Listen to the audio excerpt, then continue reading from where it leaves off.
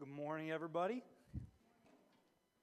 I know sometimes I have to say things up here that maybe I've had a couple people say, that made me say ouch.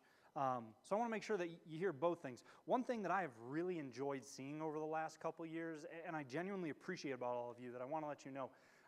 So if you remember, I did not start preaching when I became the pastor in January. I had the opportunity. You all were gracious. The elders, the leaders were gracious enough to allow me to preach in 2017 and in 2018 and in 2019.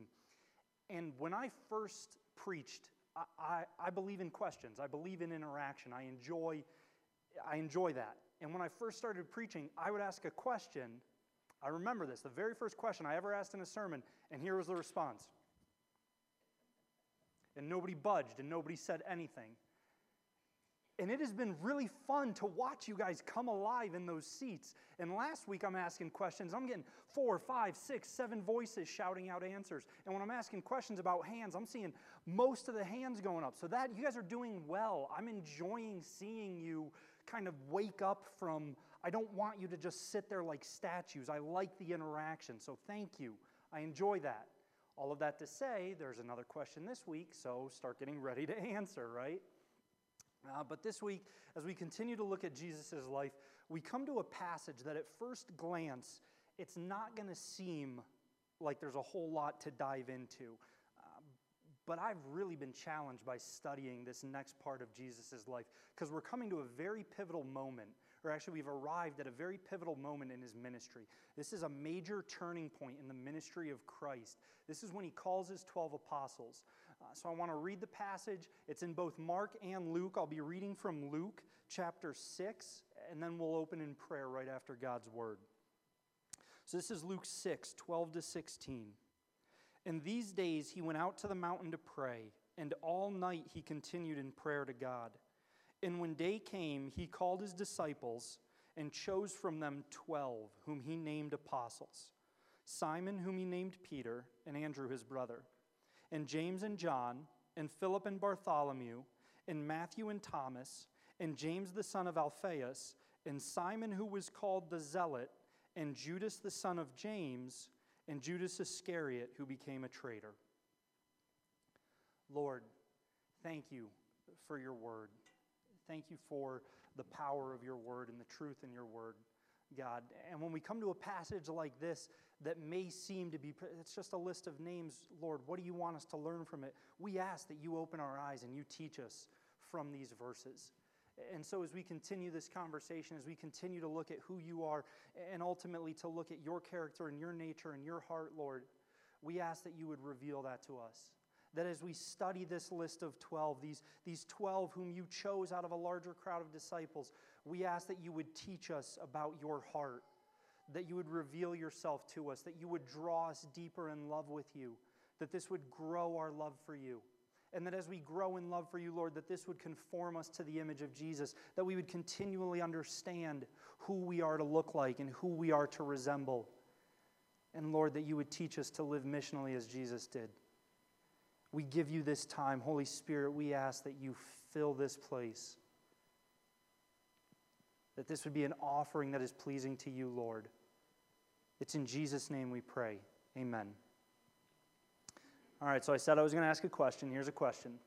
What's culture? When you think of culture, what? Just throw out words, throw out ideas. Oh, don't make me look bad. I said you guys were doing great. It is a hard question. Okay, good. That's an answer I was hoping to get. Culture is an identity. Culture is an identity of a people. That's fantastic. A nationality. That's absolutely a defining part of culture.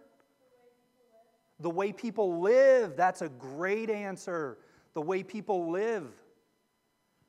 Yeah, it's our behaviors, it's our norms, right? It's the social laws that kind of govern the unspoken interactions with people. A church can have a culture, right? This body, we have a culture. Your family has a culture. You have an identity. You have a way you interact with one another. A school has a culture. A neighborhood has a culture.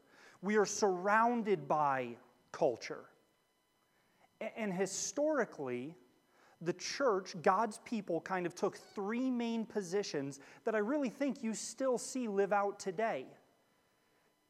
I think you see part of the church, part of God's people, look at culture, look at the culture around them, and they want nothing to do with that, and so they remove themselves from it and they isolate themselves from it.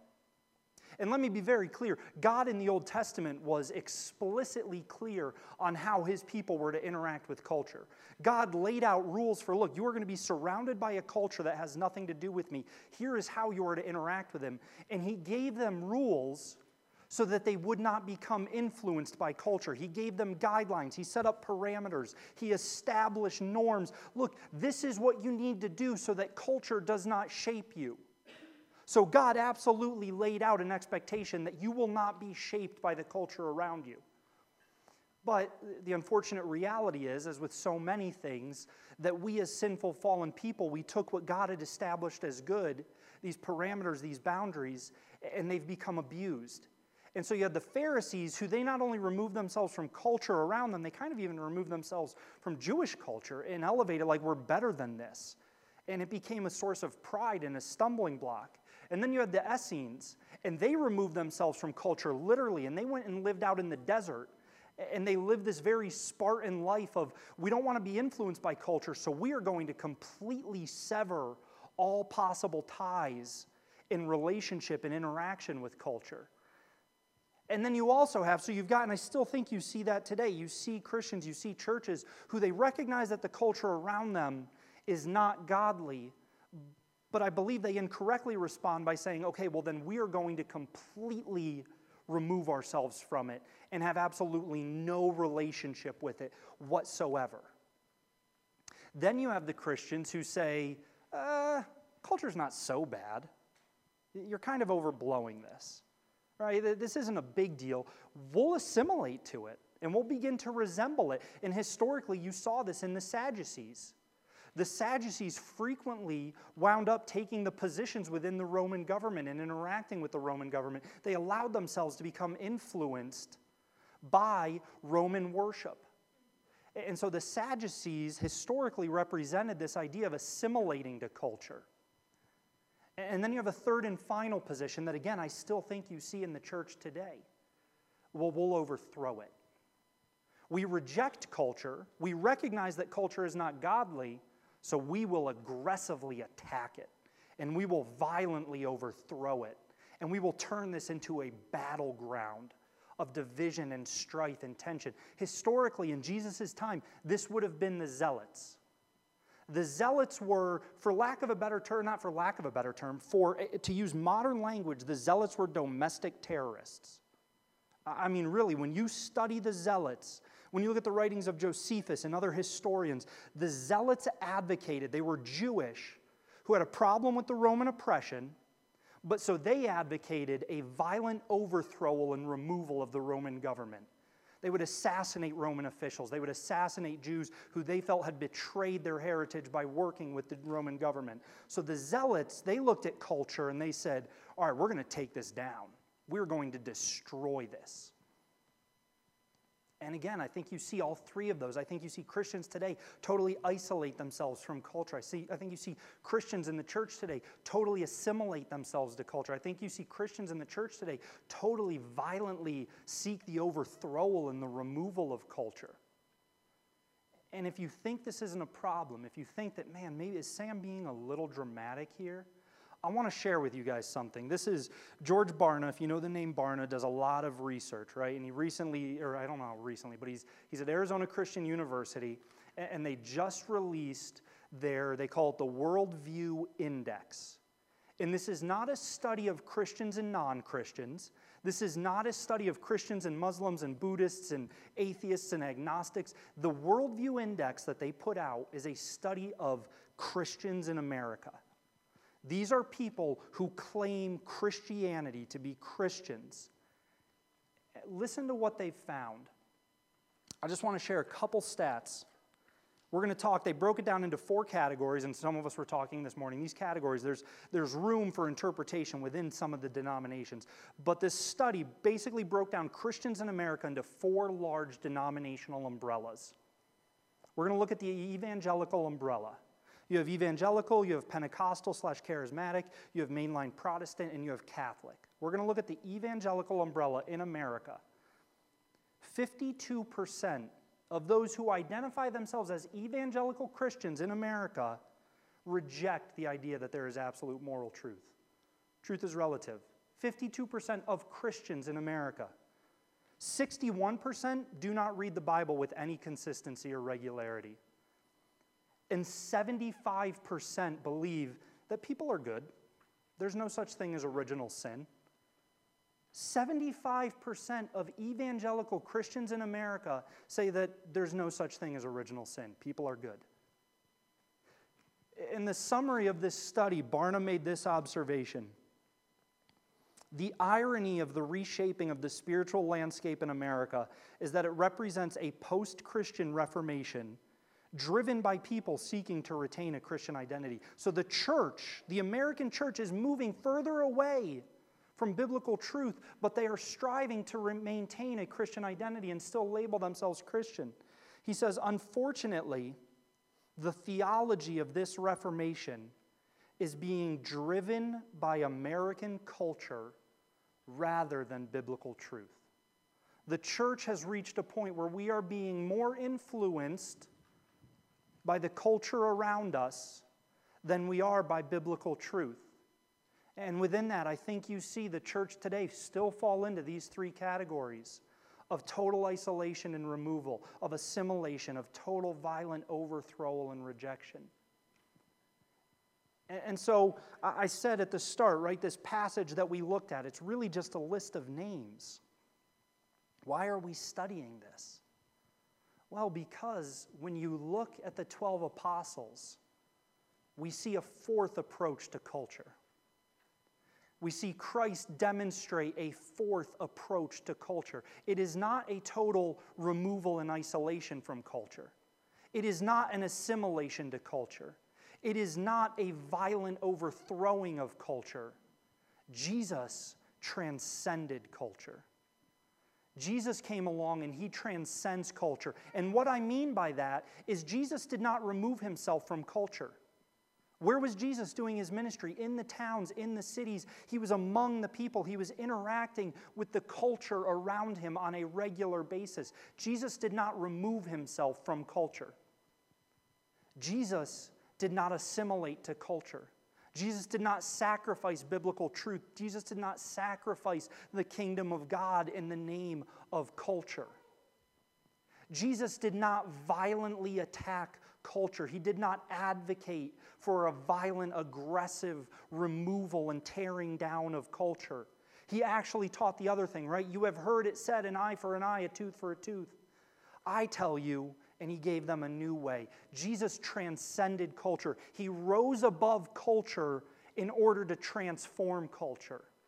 When we're talking about transcending culture, that's what Jesus did. He rose above the culture he was surrounded by, and he transformed it. And you see that in these 12 apostles. And we're going to look at three specific ways that you look at. We're going to look at three specific divisions that existed back then and still exist today. As we look at these three divisions, we're going to look at a division of generational gaps, an age division, right? Tell me that's not still a problem today. I'm going to speak in stereotypes here. I want you to know I do not subscribe to what I'm about to say, right? Don't edit the YouTube clip down and be like, whoa, did you hear what Sam said? I'm about to speak in stereotypes when you think of generations. If that younger generation would stop being so selfish and egotistical, if that younger generation would just get their act together, things would be better. If that middle generation, if those 30 and 40 and 50-year-olds, if they would stop being so selfish and absorbed in all their kids' sports, if that middle generation would just get their act together, things would be better. If that older generation would stop being so stuck in their ways, things would be better. If that older generation would just get their act together, things would be better. Don't tell me we don't have a stark generational gap and divide in this country. In how Jesus chose the 12 apostles, he also transcended the social and economic gaps of social class and status, of economic class. Don't tell me we don't have gaps between various social classes and various economic classes in our country and that it hasn't pervaded the church. But Jesus transcends that in how he chose the 12 apostles. And then third, the one that everybody's going to love for me to talk about, Jesus transcended political division. Jesus looked at political divide and he went right past it. But we don't have political division in our country today, so we don't have to worry about that, right? Right, somebody said right.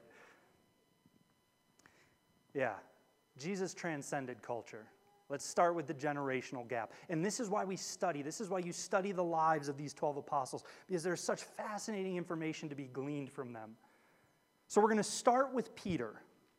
We're going to start with Peter, and we're going to read from Matthew 17, 24 to 27. And this is a passage that frequently gets brought up to actually talk about politics, but I think it's equally revealing for what it reveals about generational gap. Because when I talk about Jesus transcending the generational issue and the age issue, Jesus does that in two ways. You'll notice as we study the 12 apostles that there is an age gap amongst the apostles. And then Jesus also transcends the way the culture of the time would have looked at the various generations and the younger generations. So Matthew 17, 24 to 27. When they came to Capernaum, actually before I begin, think of all the paintings. Right, this is the most famous portrayal of Jesus and the apostles. How old are the apostles? Give me an age. 50? What? 20s? Okay. I would say, yeah, maybe I think, you've got some light hair. Maybe you got some 20s, some 30s. I see some gray hair. Maybe we're looking at 40s and 50s. But that's who the apostles were, right? Jesus was choosing peers and contemporaries and people older than the apostles. What if he wasn't? What if for the 12 apostles, Jesus brought all his disciples to him, and he chose out 12 that he would invest in, that he would send out to build his church? What if he chose teenagers? What if he chose teenagers? And what if he chose not just one teenager, but he chose Peter, who Peter was probably over the age of 20, but not much beyond that? Well, how do we know that? Let's look. Matthew 17, 24 to 27. When they came to Capernaum, the collectors of the 2 drachma, pay attention to that, the 2 drachma tax, went up to Peter and said, "Does your teacher not pay the tax?" He said, "Yes." And when he came into the house, Jesus spoke to him first, saying, "What do you think, Simon? From whom do kings of the earth take toll or tax, from their sons or from others?" And when he said from others, Jesus said to him, "Then the sons are free. However, not to give offense to them, go to the sea and cast a hook and take the first fish that comes up. And when you open its mouth, you will find a shekel." The tax was 2 drachma. Jesus said you're going to find a shekel. A shekel was 4 drachma. So you're going to find a coin that covers the cost of 2 taxes. And Jesus even says, take that and give it to them for me and for yourself. What is this tax? This is the temple tax. The temple tax was a half shekel, 2 drachma, per every Jew over the age of 20. So if you were a Jew over the age of 20, you owed a half shekel. You owed 2 drachma. If you were under the age of 20, you didn't owe this tax. So Jesus says, hey, go and find enough money to cover the cost of 2 tax payments. That means we have one of 2 options. Jesus either said, you know what, Jim, you and I'll cover our payment. The rest of you guys, you're on your own. So Jesus either covered for Peter's tax and left the other 11 to fend for themselves, or they didn't need to pay this tax because they were under the age of 20. Yeah, but you said teenagers. How do we go even lower? Well, we know that some of the apostles wind up married later on. When you look at Acts, it references multiple mother-in-laws. So we know that some of the apostles wind up married later on, but at this time, Peter is the only one who is married. You have Matthew 8:14, and when Jesus entered Peter's house, he saw his mother-in-law lying sick with a fever. According to first century Jewish cultural customs, and this is where you have to look at Jewish history and culture, according to Jewish culture, a man was married at the age of 18. We know Peter is married. We know the other apostles are not at this time. We then know that Jesus covers Peter's tax payment in his own, so we can deduce that Peter is over the age of 20, but the other apostles aren't. Are you sure? That still seems kind of, well, let's keep looking. Let's keep looking. How did Jesus refer to these other 11 apostles? Matthew 11:25, Luke 10:21, John 13:33. Jesus refers to the other 11 apostles. He refers to the 11 apostles with a phrase that we've translated little ones. And what this meant, colloquially speaking, in Hebrew language, what this meant was kids. Jesus is referring to the apostles as children, as kids. And so, one, this would have been incredibly insulting to grown men, right? I mean, Mike, if we're at an elder meeting, Mike's an elder, right? We sit down for an elder meeting, and I say to you, okay, children, time to listen. Are you going to appreciate that? No. So Jesus refers to the apostles as little ones. He refers to the apostles as children. Okay, so we know they're young. You said teenagers. I'm still not seeing. Again, this is why we study the history. This is why we study the details. Where did Jesus call the apostles from? He called them from various trades. They were all at labor. They were all working. What do we know about Jewish culture? Not Jesus culture. What do we know about Jewish culture?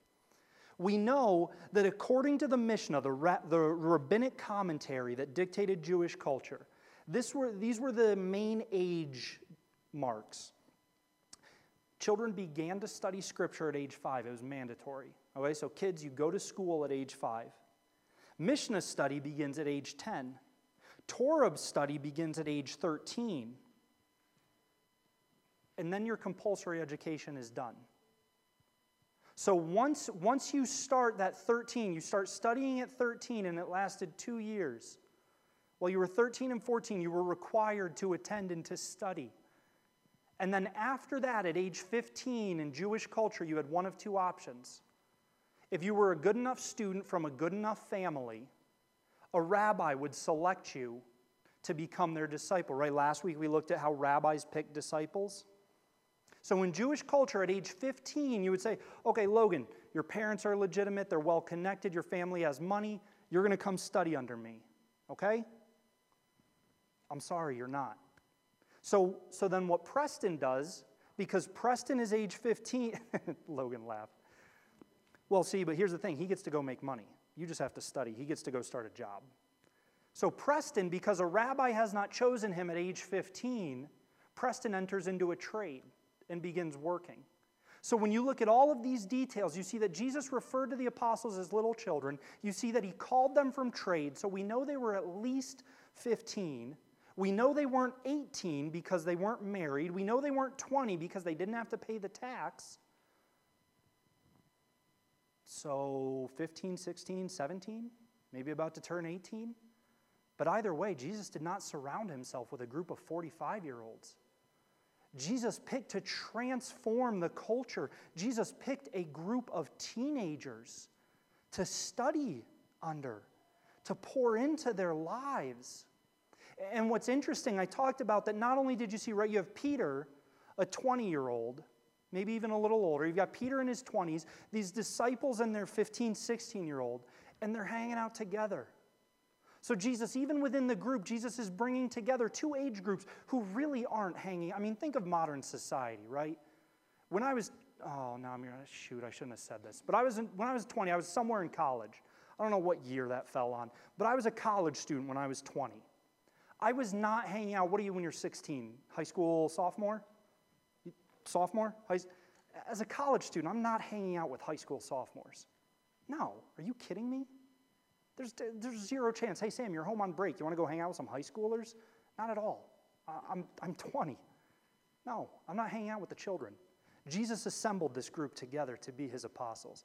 And then I talked about that Jesus also used this group to demonstrate a transcension of cultural divide, of generational gap with the people around him. In those passages, in Matthew 11:25, Luke 10:21, John 13:33, when Jesus refers to these apostles as little children, when he refers to the apostles as kids, how is he doing so? By pointing them out to the Pharisees and to the crowds around them as an example of understanding.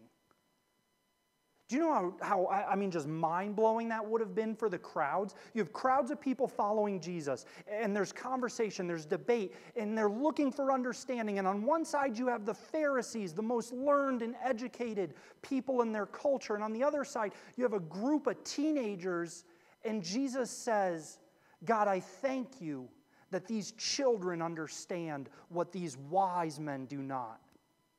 Jesus is elevating these teenagers as these are the ones who get it. These are the ones who understand. They understand, Lord, and I thank you for that. That they understand the thing that these wise men, these mature men do not.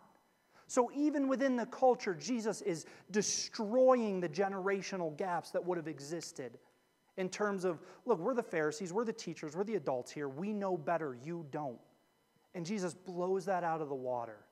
Jesus transcends the generational gap in his culture when he chooses the 12 apostles.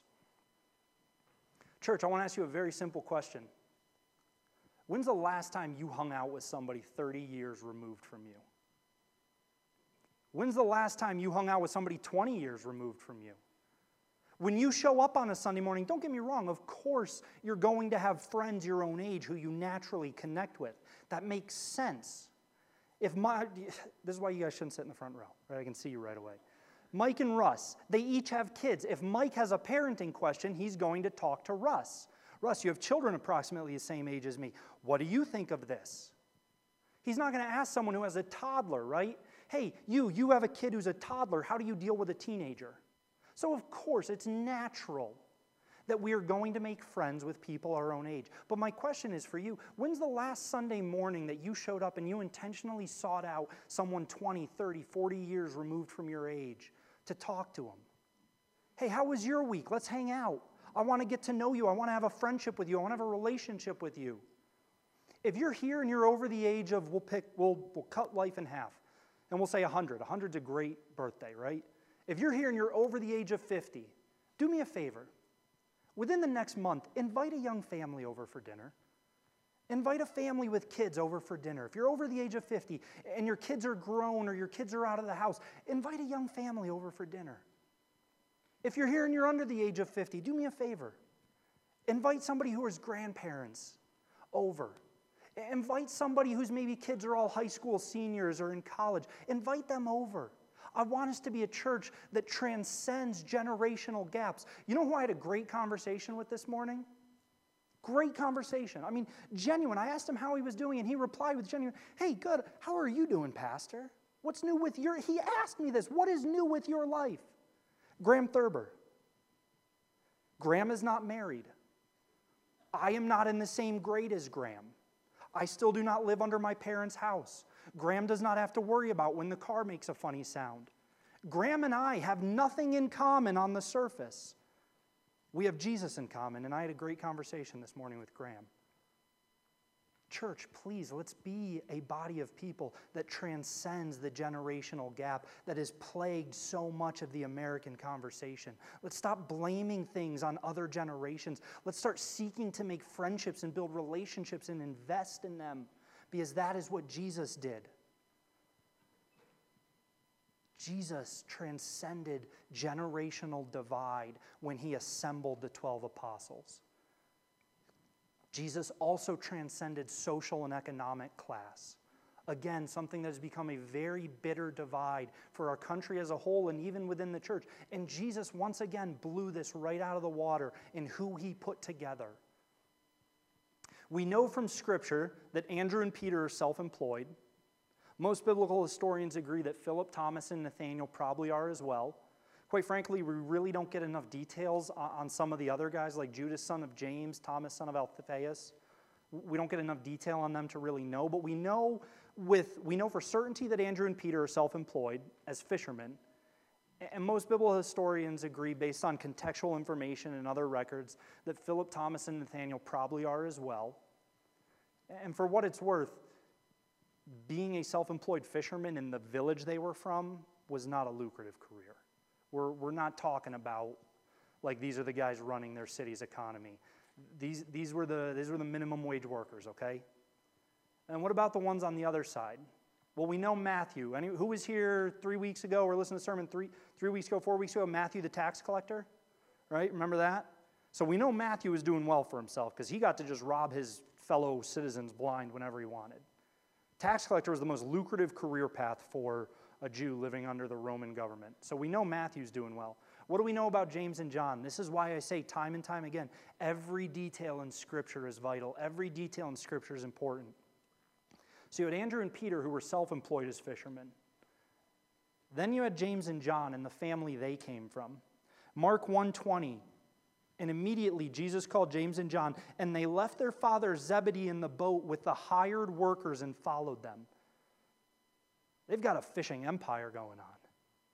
This was not a well-to-do industry. So if their father Zebedee has so much money that he is hiring people to run the fishing boats and to clean the nets, their family is doing significantly better than Andrew and Peter. What else do we know about James and John? They're brothers. They come from the same family, right? What else do we know about James and John? This is John 18, verses 15 and 16. Simon Peter was Jesus, and so was another disciple, John. Simon Peter Jesus has been arrested. Jesus is brought before the court. This is immediately preceding, these are the events preceding Jesus' crucifixion. Simon Peter was following Jesus, and so was another disciple, John. Now that disciple was known to the high priest, and he entered with Jesus into the courtyard of the high priest, but Peter was standing at the door outside. This is a big deal. This is the arrest. This is the trial of Jesus. And John, with his family connections, is allowed into this. This is front row seat for the inauguration. This is first base over the dugout for World Series Game 7. This is not where just anyone can stroll in. Whoa. Who are you? Peter? We don't know you. You stay at the door. Oh, yeah, your family, you're known to the high priest. You get to come in. And it doesn't even stop there. Listen to the influence. Keep in mind that John is a teenager. John is a teenager, and listen to the influence he is able to exert.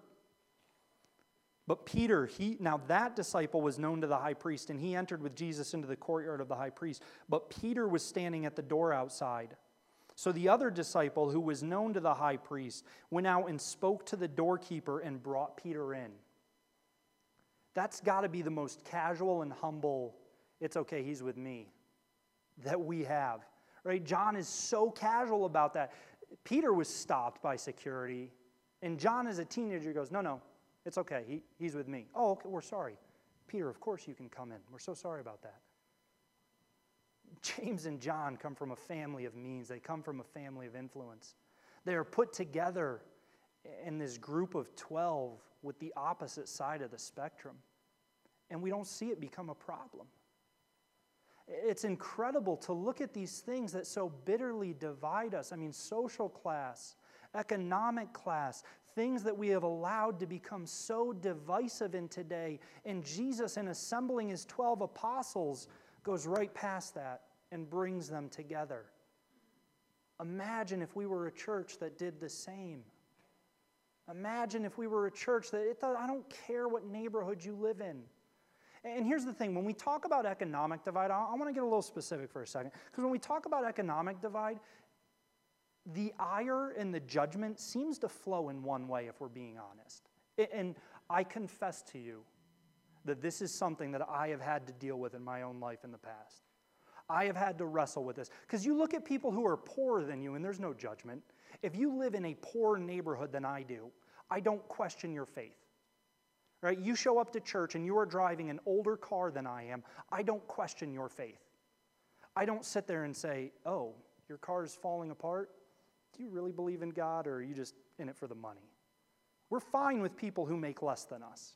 We're fine with people in a lower economic class than us. But you show up in a car nicer than mine? Well, clearly that person doesn't love God. Clearly they're not tithing. You know what neighborhood they live in? Come on.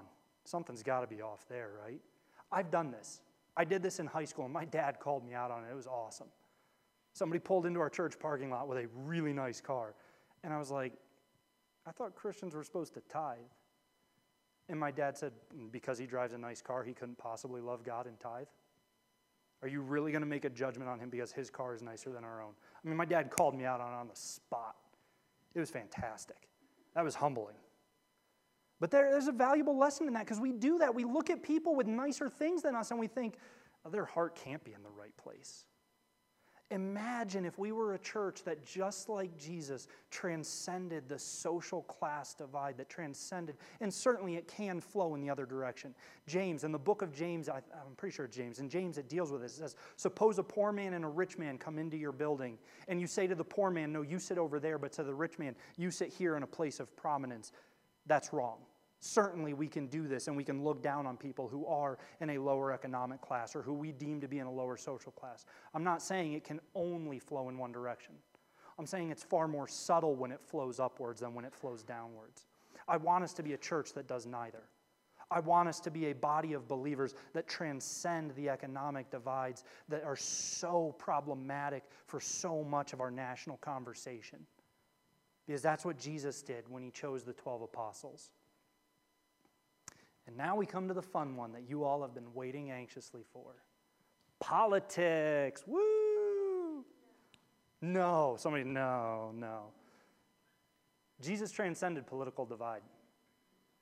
Jesus transcended political division. We talked about Matthew. Do you remember how awful tax collectors were? I mean, just how absolutely despised and disgusted these are the worst people, right? Even like you love the people who are nice to you. Come on, even sinners and tax collectors do that. They are held up as an example of the barest minimum of acceptable behavior. Tax collector, they were the traitors. Wait a minute, you're betraying your own Jewish people to align yourself with the oppressive Roman government. We hate tax collectors. If this stage is a political spectrum, tax collectors are like out in the parking lot. That's directions of parking lot. Tax collectors are out in the parking lot. Tax collectors aren't even on the spectrum. So tax collectors are on that end. Traitors to Israel. Who did we mention earlier? Zealots. Domestic terrorists. If tax collectors are on that end of the spectrum, zealots are on that end of the spectrum. See that curved dagger there? That's called a Sicarii. S-I-C-A-R-A-E, Sicarii. It was used by a faction of the zealots, those within the zealot political party, because it was very small and easy to conceal in the robes they wore, and they were called Sicarii. From this, we get our modern word Sicario, which is a hitman. The Zealots, as a political party, had assassins with their Sicarii daggers that they would use to assassinate Roman officials and Roman soldiers and captains of the guard and tax collectors on the street. And Jesus looks at Matthew the tax collector and he looks at Simon the Zealot and his whole band of disciples. We know Jesus has at least 72 disciples. At least, at bare minimum, it talks about Jesus sends out the 72. From his disciples. Actually, from his disciples. So we'll say 73. We'll say at bare minimum, we know that Jesus has 73 disciples because he sends out 72, but there's at least some left. So we're not talking about, Jesus didn't pick 12 out of 13 and say, oh, shoot, I'm stuck with one of you last two. No, we're talking about a large crowd. This is a large group of people, and Jesus picks these 12 intentionally. And he picks Donald Trump and Joe Biden and says, come on, we're going to work together. That is what Jesus did with Simon the Zealot and Matthew the tax collector. Jesus looked at the political divisions in that country and in that culture, and he said, the kingdom of God, that transcends that. You may hate him. Simon, you may hate Matthew with everything in you. You're my apostles. It's about the kingdom of God. It's not about what divides you. It's about unity in me as we pursue the glory of God's kingdom. Jesus transcends political division. How powerful of a testimony would it be for a church to transcend political division? For a church to look at people and see them as Jesus did, instead of immediately identifying everything that makes you different from me. Sam, this sounds great. But this isn't what we're actually expected to do, is it? Well, let's look at Scripture. Is this transcension? Is this elevation, rising above culture in order to transform it? Is this really meant for us? Well, let's look at generational gaps. Is generational transcension meant for the church today? Psalm 145:4, one generation shall commend your works to another and shall declare your mighty acts. Timothy 5:1-2, do not rebuke an older man, but encourage him as you would a father, younger men as brothers, older women as mothers, younger women as sisters, in all purity. Did you catch that? Do not rebuke an older man, but encourage him as you would a father. Do not rebuke younger men, but encourage him as you would brothers. Do not rebuke older women, but encourage them as you would mothers. Do not rebuke younger women, but encourage them as you would sisters. Paul clearly expects that the New Testament church is comprised and composed of multiple generations interacting with one another. If Paul is writing to the church and giving them instructions for how to interact with someone older than them and younger than them, well, clearly it's not everybody in the same age group. If the church was all 20-year-olds or all 30-year-olds, how is he going to be talking about fathers and brothers and sisters and mothers? So Paul clearly expects that the New Testament church is multiple generations working together. And that's why, and honestly, Timothy, that's one example. You have it in Ephesians, you have it in Titus, in so many places. In the New Testament, you see multiple generations referenced within the New Testament church. We see it going back to the Old Testament, that the church is meant to be multi-generational. Jesus transcended the age gap. We must do the same. Galatians 3:28, there is neither Jew nor Greek, social class divide. There is neither slave nor free, bondservant nor free, social class divide, economic class divide. There is no male and female, social divide. For you are all one in Christ Jesus. One of the most revolutionary things that Jesus did, I love, it absolutely breaks my heart and devastates me when in modern culture people slam the church for being sexist. And really what they're getting at, I've had this conversation, well, God is sexist. God is a sexist God. Do you know how radical it was when Mary sat at the feet of Jesus to learn? That position was reserved for the most influential and prominent and richest student who was only allowed to be a male. And Jesus says, no, Mary, this is where you'll sit to learn from me. There is no Jew or Gentile. There is no American or Canadian, American or Mexican, American or European, American or South American. There is no cultural divide in Jesus. We are one. There is no slave or free. There is no economic. There is no 1% and 99%. There is no upper class and lower class. We are united in Christ Jesus. And I'm not saying these burdens, right? I'm not saying these aren't real things that can be abused and used to hurt people. These can. But what I'm saying is that Jesus transcended what the culture around him used to divide. The culture that he found himself in used these things to create division and separation between people, and Jesus came and united the people. This is what the church is called to be. It is called to be a transcension of culture that transforms culture. Jesus transformed culture by going past the divisions.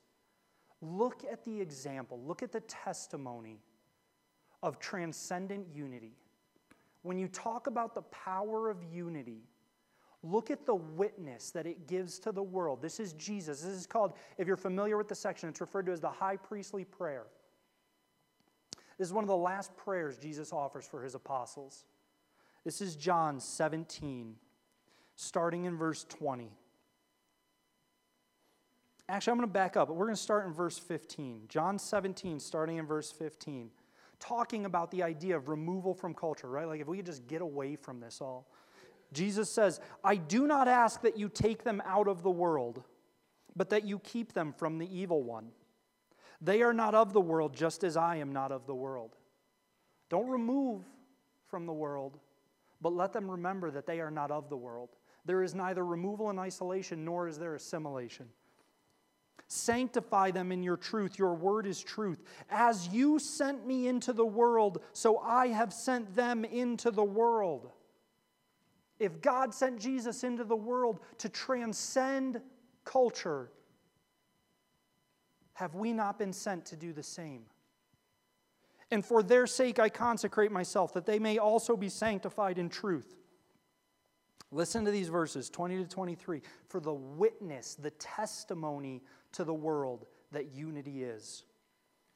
I do not ask for these only, but also for those who will believe in me through their word, that they may all be one, just as you, Father, are in me and I in you, that they also may be in us, so that the world may believe that you have sent me. May they be one, so that the world will believe you have sent me. Not may they be the richest, not may they be the most influential, not may they be the most elegant, not may they be the most eloquent, may they be the most educated, may they be the most powerful, may they be the... No. May they be one, so that the world will know you sent me. The glory that you have given me, I have given to them, that they may be one, even as we are one. I in them and you in me, that they may become perfectly one, so that the world may know that you sent me and loved them even as you loved me. When the world sees a united church, despite generational gaps, despite social class difference, despite economic difference, despite political difference, when the world sees a united church, they know, Jesus says, that they know that you have sent me, and then the second time he repeats that phrase, he adds, and loved them. That's what happens when the world sees a united church. People who are able to rise above what divides and recognize that in Jesus Christ we are one. And I love that person, even though I disagree with them politically, even though I disagree with them socially, even though we live in radically different neighborhoods and drive radically different cars, even though they are 60 years older than me, I love that person dearly because we are one in Jesus. When the world sees that, they know that God sent Jesus and that He loves them. This is the power of a church that transcends cultural divides. I desperately want us to be a church that transcends culture. Because look at the world around you. They don't need to see more examples of division. They don't need to see more examples of ostracized people. They don't need to see more examples of bitter rhetoric and hateful speech. They need to see unity. Unity that is so perplexing. So perplexing. Sam, you have nothing to do with that person. When I list you out on paper, there is not one similarity between the two of you. Why do you have such a deep, meaningful relationship? Jesus. That's what the world needs to see when they look at the church. So I want to ask you today, and don't raise your hands, I want you to consider this.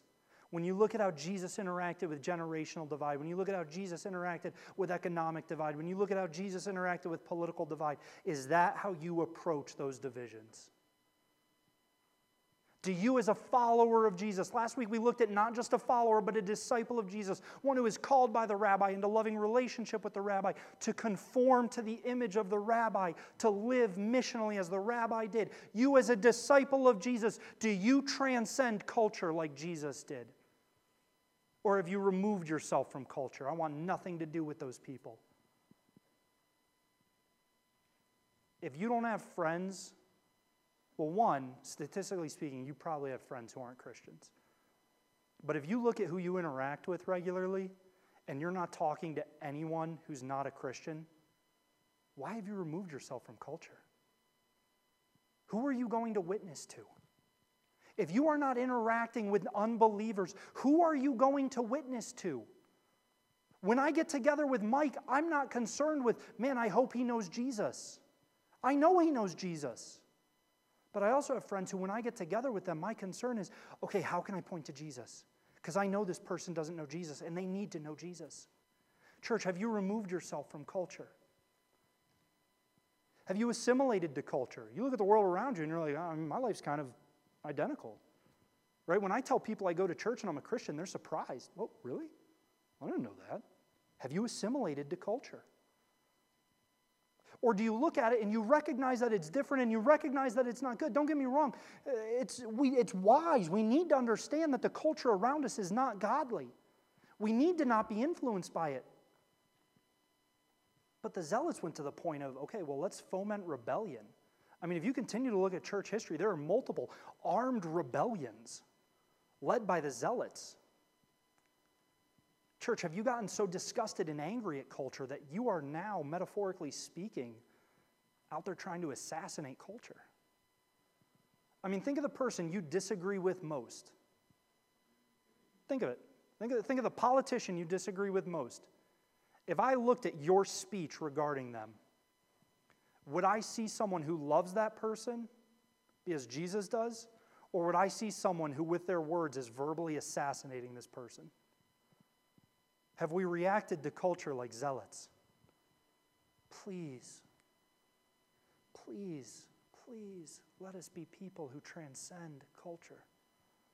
Let us be people who look at what could potentially divide us and instead say, I will respond with the heart of Jesus Christ.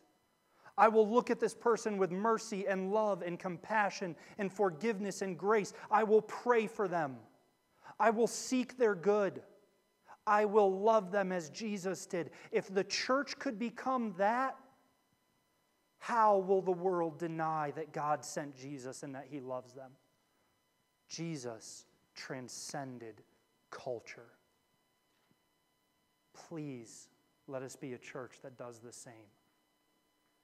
So this week, as we consider this question of transcending culture, I want you to think of yourself specifically. I have one last point. One last point, and I'm going to ask you to do something that may seem a little weird. In a second, I'm going to ask you to turn and look at the person next to you or nearest to you. If it's someone you're related to, make physical contact with them. Take their hand in yours. I want you to establish a connection with the person nearest to you. But before we do, listen to these verses written about the apostles. These are descriptions of the 12 apostles. Acts 2:7. And the crowd was amazed and astonished, saying, are not all these who are speaking Galileans? This is when the apostles were speaking in tongues. This was Pentecost. This was when they were speaking in the language of the crowds around them. And the crowd looks at each other and they say, wait a minute, they're speaking in our language. Aren't these men Galileans? And what that meant, we talked about, if you remember the very first sermon in this series, we looked at the culture and the Galilean culture, right? And we looked at how that was a huge insult. So what the crowd was saying is, wait a minute, he's speaking my language? That's a high school dropout. These guys aren't smart enough to be speaking my language. They're Galileans. These are the 12 apostles. Acts 4:13, now when they saw the boldness of Peter and John and perceived that they were uneducated common men, they were astonished. And what happened? They saw the boldness of Peter and John. They saw a difference in Peter and John. They perceived that they were common, uneducated men. And what is the result? They recognized that they had been with Jesus. Jesus did not pick the all-stars. Jesus did not pick the valedictorians. Jesus did not pick the richest people out there. Sure, they had differences, right? They had differences. James and John, Matthew, they had more money than the rest. But Jesus didn't pick the rest, Jesus didn't pick people the rest of the world would have picked. Jesus picked these apostles. And the result of uncommon things coming about through the work of common people is that it points to God. God uses common people. God uses the common apostle for uncommon results, which points to God. Uncommon, uneducated Galileans doing incredible things The crowd recognized, okay, they've been with Jesus. So now I want you to turn to the person next to you. Come on, not. There you go, right? Friends, turn to the person next to you. Make eye contact. Come on. There we go. Now imagine saying to them, would you ever say to them, where's somebody looking at their spouse? Mike and Sarah. Man, you guys really shouldn't sit in the front. Mike and Sarah, you're looking at your spouse, the person you love most in this world besides Jesus. Can you imagine, Mike, can you imagine saying to Sarah, yeah, God can't use you. You're too plain. Sarah, would you ever look at Mike and say, you're really not smart enough for God to use you? Would you look at the person next to you, this person created in the image of God? The person next to you is created in the image of God. Would you ever look at them and say, God can do anything except use you? You are too much of a failure. Your past holds you back from ever being used by God. God, the creator of the universe, you know what? He just can't use you. Would you ever say that? I don't even, if you know, I didn't make eye contact with my wife while I did this, because the idea of saying those words to her, I would never recover emotionally or psychologically. No, I could never say that to my wife. I hope that you could never say that to the person sitting next to you. So why do you say it to yourself? If you would not look in the eyes of the person sitting next to you, made in the image of God, and you would never say to them, Mike, you would never say to Sarah, God can't use you. Why do you look in the mirror into the eyes of a person created in the image of God? And why do you say to that person in the mirror, God cannot use you? Sam, you don't understand. God can't use me to transcend and transform culture like that. I can't have an impact on culture like that. I can't radically transform my neighborhood like that. Why not? Ephesians 3:20-21 says, Ephesians 3:20-21, memorize these verses, imprint them on your heart, sear them into your mind. Ephesians 3:20-21, now to him who is able to do immeasurably more than all you can ask or imagine, according to his power at work within us. To him be the glory. I'm under no illusions. I don't think you can transform your neighborhood because of how awesome you are. I firmly believe you can transform your neighborhood according to God's power at work within you. I absolutely believe that this is the body of believers who could transform Richland County. Not because of who you are as individuals, not because of who I am as a preacher. I believe that this is a body that could transform Richland County according to his power at work within us. And I believe that, and guess what? Ephesians 3:20 says God can do immeasurably more than that. I look at this body of believers and I see the impact, and I dream of the impact of transforming Richland County, and God looks at that and says, oh, child, I can do so much more. You look at your life and you say, I can't transform my neighborhood, and God looks at you and he says, child, I can do so much more according to my power at work within you. This is what Jesus chose the apostles for. This is how God used the apostles to build his church, to spread his gospel. God picked 12 uneducated, common teenagers, and the world was never the same. According to his power at work within us. This is why I believe that the church can and should transcend culture. Please, let us be a church that does so. I want you to read Matthew 10 and John 17 this week. Matthew 10 and John 17 every day this week. And I want you to ask yourself, am I transcending culture? As you read these two chapters, consider, do I transcend generational gaps and divides? As you read these two chapters, consider, do I transcend economic divides? As you read these 2 chapters, consider, do I transcend? We are 2 days removed from the election.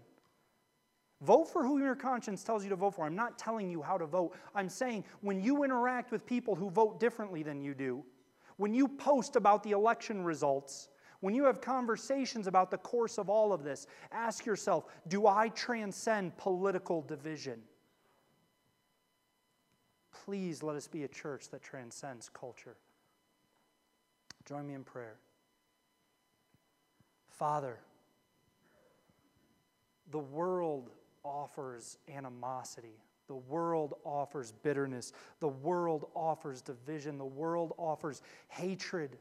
The world offers apathy towards one another. The world offers nothing but damaged, fallen relationships. But you offer unity.